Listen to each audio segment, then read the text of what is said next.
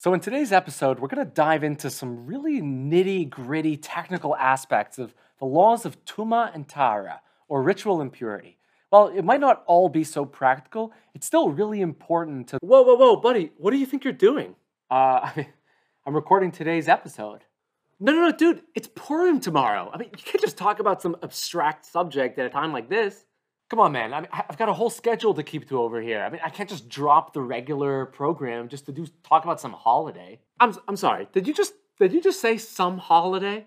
All right, buddy. Listen, step aside, okay? We've got some serious things to discuss on this show. Are you serious? You know what? I can't do this, okay? You want to talk about Purim? Be my guest. I'm out of here.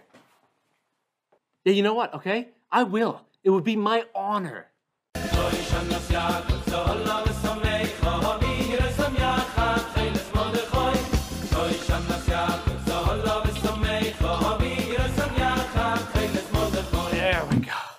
Now that's more like it. Ladies and gents, seriously speaking, we've got some real things to discuss here, standing one day before Purim. Let's talk about what it really matters, the holiday of Purim and what it's supposed to teach us. And I've got to tell you, there really isn't much more to talk about that's more important than Purim itself. And I'll tell you why. You know, the rabbis tell us that Purim is eternal, timeless, goes beyond everything else. It's true. So check this out. But first, you got to understand how the Torah presents holidays in general. You know, for most of the world, holidays are these days where, we take off work, we relax at home. If there's some significant event or something like that which happened way back in the past on the same date, in the calendar, maybe we'll take a moment to remember it, and appreciate the great things that happened. Could we do the same thing on some other day instead of today? Well, yeah, sure. But, it's more intuitive to think about and celebrate that day's events on the same day of the calendar. It makes things less complicated, And that's because most of us view time as linear, like a timeline. So events that happened way back in the past stay back there, right? And events that are in the future are far off down the road. There are no points of intersection in a straight line. So any commemoration of a past event on a particular date is essentially an arbitrary thing. But Israel sees holidays in a completely different way than that. So for the Torah, time is cyclical. It's a cycle. And as time progresses, we move our way up a spiral staircase. And at each step along that road, we enter into the same coordinates along the y-axis. So we're actually coming into the same moment, but on a higher rung along the spiral. And this way of viewing time really opens up a completely different mode of experience, because instead of relating to each moment as an isolated and disconnected piece, the seasons of our lives become a part of this universal choreography of every moment of time within the universe and how they align with one another. But the truth is, it's more than that, because not only do times intersect along the spiral at different points, they also share the same characteristics. So certain phases of time share certain attributes to them. So we have a season of freedom, the Zman Cherutenu, that's Pesach. And then we have a time of complete joy, Zman Simchatenu, and that's Sukkot, interestingly enough. So there are these nexus points within the spiral of time which are infused with an experience, and it's up to us to tune ourselves into the frequencies of time and discover those reverberations within our very own hearts. But there's one more layer to this. Time isn't just this cycle of experiences. Those nexus points, those coordinates that are rich with meaning, are also appointments with the Almighty. They are opportunities to encounter God through a new facet of experience, to channel our relationship with Him through a dedicated lens for accomplishing that goal, unique to that time of the year. And so the word for a holiday in Hebrew is moed, which literally means a meeting or a designated location. And each moed manifests itself in our history through some major breakthrough event, but continues to ripple through every rung of the spiral of time. And each moed is another appointment we share with God, where we consider our lives and our relationships with God and other people from that new angle, from that new point of view. But that's enough time spent talking about time for now. What about Purim? What about this month of Adar? What's the season? What's the vibe? So the rabbis say, and this is actually a midrash on Mishlei, that even if all the rest of our holidays were to lose their splendor, their glory, Purim will never fade from our people. There's something timeless about Purim, something which reaches beyond the normal boundaries of what we're used to. And the Talmud Yerushalmi actually says the same thing about Megillat Esther, which tells the story of Purim, that even when the great day in our future will come, right, that our people will stand strong again in our homeland, under a sovereign king, when the temple will be rebuilt in Jerusalem and the exiles will be gathered back to our homeland, when in those times, the books of our prophets, as beautiful and as relevant as they are, will no longer hold that powerful potency and relevance the way that they do today, since we'll have already finally taken their guidance to heart and improved our ways and brought the redemption. In those awesome days, in that time, the book of Esther will still be as relevant as ever. So there's something really unique about Purim. And the truth is, we could spend a lifetime learning about Purim and really unpacking its depth. And actually, you will spend a lifetime doing that, as will all of us, because Purim is one of those Mo'adim, one of those festivals which touches on some of the most profound aspects of our humanity, of our understanding of the universe, and how God interfaces with our world and within our own personal lives. Now, for today, I just want to share one idea with you about Purim, which really lies at the heart of the day. And if we can get ourselves tuned into this frequency on Purim, we'll open our own hearts to the power of Purim in an absolutely transformative way. Now, I'll say, if you and I have ever spent a Purim together, then you probably already know this. But I want you to stick around with me anyways, because you know, just like I do, that this is something worth repeating, something really worth digging into each and every year. So there's this scene in the Megillah which flies in the face of everything we'd expect. And without getting into a whole summary of the story in the Megillah up till this point, suffice it to say that Esther, who's Mordechai's niece, has become the queen to King Ahasuerus, the king of Persia, and who has now issued a decree under the governor Haman's influence to wipe out the Jewish people. Esther is perfectly positioned to make a difference. But what can she realistically do? You see, there's this minor problem. It isn't 2021. It's the 5th century BCE. And walking in uninvited into an audience with the king gets you the death penalty. I mean, even if you are his beloved queen. So Esther is pretty paralyzed. And yet the clock is ticking. The decree is coming closer. So she's going back and forth, sending these messages to her uncle Mordecai, trying to explain to him that as much as she'd obviously love to do something, she can't just waltz into the king's castle and beg for the Jewish people to be spared. Now, at this point, Mordecai sends her a response. And this message rattles Esther to the core. She immediately changes her tune and throws herself into the mission. But what was it that Mordecai says to her? Well, if it was you or me talking to Esther, I can think of a couple things I'd probably say to her. My dear Esther, this is the moment to act, not to think. I mean, the Almighty has clearly orchestrated history to bring you into the castle, a Jewish girl as the queen, at the precise moment when we need a Jewish voice near the king. I mean, it's clear as day that your destiny calls upon you to strengthen your faith in God and do what must be done. This is the only way the Jewish people can be saved. And you have no choice but to act now.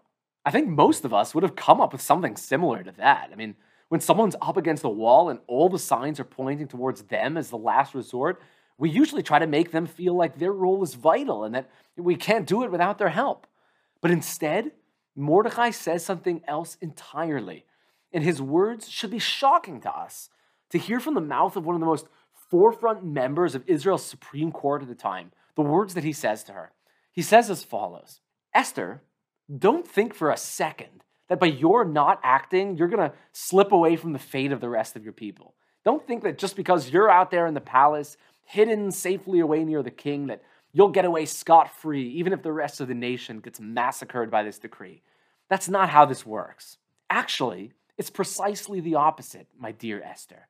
And he says the following words to her. He says, Im hacharesh tacharishi ba'et hazot, if you remain silent at this moment, then revach v'atzala yamod le'yudim mimakom acher. Salvation and redemption will come to the Jewish people from somewhere else, instead of from you.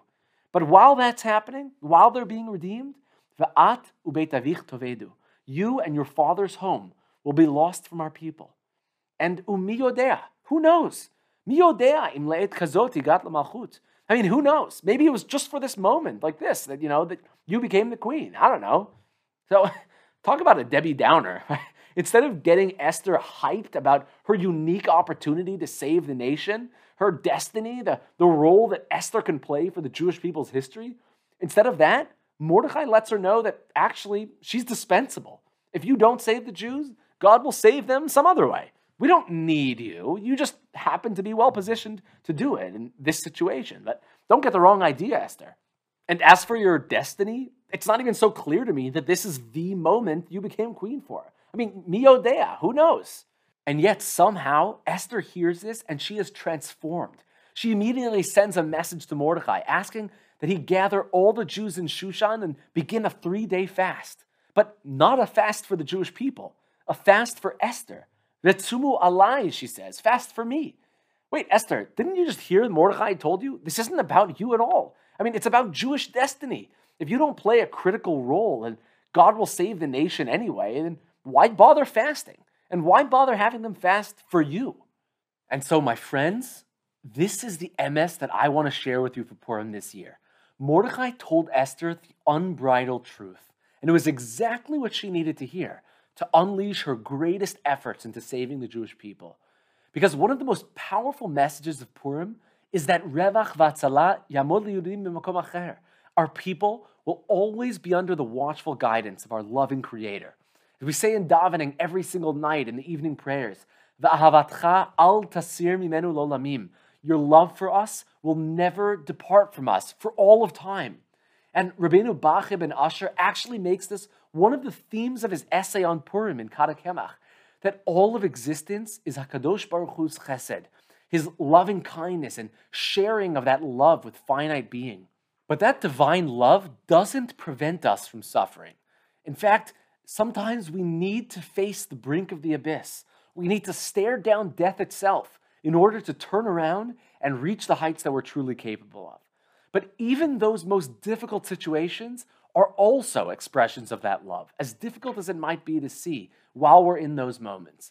And this is true of whether we're discussing the nation of Israel at large, as well as in our own personal lives. So how do we face that abyss and turn away and move upward? How do we confront the darkness and find our way towards the light? By listening to the life-changing advice that Mordecai gave Esther. Esther needed to know that we should never mistake our personal efforts for our people's results. But if the people will be saved regardless of what Esther does, then why should she bother going in to see Achashverosh? And if she doesn't go in, and the Jewish people are saved through some other means, then why does Esther and her father's household need to get wiped out as a result of that? And it's here that we come to the deepest depth of this conversation. It's the very fact that Israel will be saved regardless of what choices are made that makes Esther's own actions so much more personally meaningful. Because although Israel's existence is guaranteed, the how we get there part of things remains open to human choice. And that is what makes all the difference in the world. Because what it means is that instead of living in a world in which we're basically led like puppets towards the future created for us, instead we're the masters of our own destiny, choosing to play the parts which will fill in the artist's grand strokes across the canvas. We are partners with God in creating the world of our future. Rather than sitting back and letting God run the show, Mordecai tells Esther that it's moments like these which we've got to seize with more passion than ever before, because it's these moments today which become part of our future tomorrow. Now, Mordecai wasn't naive. He understood perfectly well that there were risks involved in what Esther was going to do. He knew that there's no guarantee that these tactics are going to work out in Esther's favor either. But mi yodea, who knows? Maybe it's the moments like these which make everything else worthwhile. And Esther also understood this. As she says to Mordecai right there at that moment, she says, V'kasher avadati avadati. If I am destroyed in the process of going into the king, then let it be so. I'm not blind enough to think that this is the only way that it's going to work out, because there are risks in all the great moments of our lives. But if we're going to live with Purim beating in our chests, then we throw ourselves into those moments with everything we've got. We've got to look possibility in the eye and say, I'm going to ride this wave with every inch of power I have, because that is everything I've got. This chance, this moment. And so Mamela tells Esther to Mordecai, gather the Jews and tell them to fast, not for the Jewish people's sake, but for me. Because I can only do this if there's such a gathering around my identity, if there's a strength of unity drawing in from my entire people into myself. It's only uvachen, like that I can come before the king, both before the king Achashverosh and ultimately in the presence of the Almighty. And so, my dear brothers and sisters, I want to turn to you right now and I want to tell you something. I want to tell you that our lives are swamped with miodea moments because we live in times of Hester, of God's hiddenness. We live in times which, since the era of Esther, are sof kol anisim, a post-miraculous era. And we're constantly confronted with the doubts as to whether this is really our place to shine, whether we should act or stand down, take charge or be led, express our love or cover it up. And Mordecai's words need to ring in our ears during the time of Purim. We have the opportunity of a lifetime to go down in history as the ones who acted when others couldn't, the ones who cared when others wouldn't. And we can stand up bravely and say, you know what? I don't know why I wound up in this situation. I don't know why it makes sense that this is my family, this is my unique psychology, my personality. These are my circumstances. But I will not allow this moment to be squandered. I will not let this possibility to change the world, to change myself, go unutilized. I won't remain silent. I will make the difference that I can make, embracing the possibilities of my unique situation, and let that make all the difference in the world. Because although it's true that Israel's destiny is not in our own hands, the Almighty will take care of our people for all of time. But our own future and the lives of those around us that we affect very much is in our control. And it's only by rising to the call of the moment that we can achieve the eternality of Purim for our own lives. And as the prophet Shmuel says to King Shaul, when he made the choices which ultimately destroyed his own role in the kingship, Im katon ata be'inecha, rosh shivtei Yisrael ata. You might be small in your own eyes, but you are a leader of our people. How many Esthers have there been throughout our history who saw themselves as too small, too insignificant to play a part? How many salvations, how many redemptions could there have been if people embraced the possibilities, the miodea moments, and stood up to make the difference that they could make in their own lives? What contributions would there have been? What world would we be living in? What type of future could we be inhabiting today? Rosh Shivtei Yisrael Ata. Each one of us has a responsibility to ourselves and to our people to make the difference that we and only we can make. On Purim, we need to let go of our inhibitions, release ourselves from our posturing and all of our apprehensions, and seize the opportunity of our lives themselves.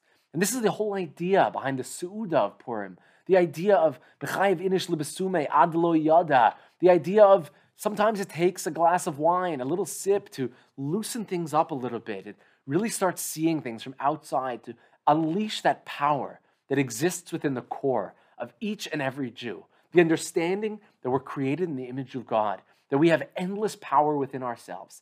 And when we can learn to let go, to feel comfortable within our own skin, to recognize that the opportunities of our lives are just that, opportunities of our lives, we can finally embrace the power of Purim. And so I beg you, tap into that power. Seize the eternal day of Purim. Allow it to enrich every moment of your life. And both you and our nation at large will be blessed eternally for it.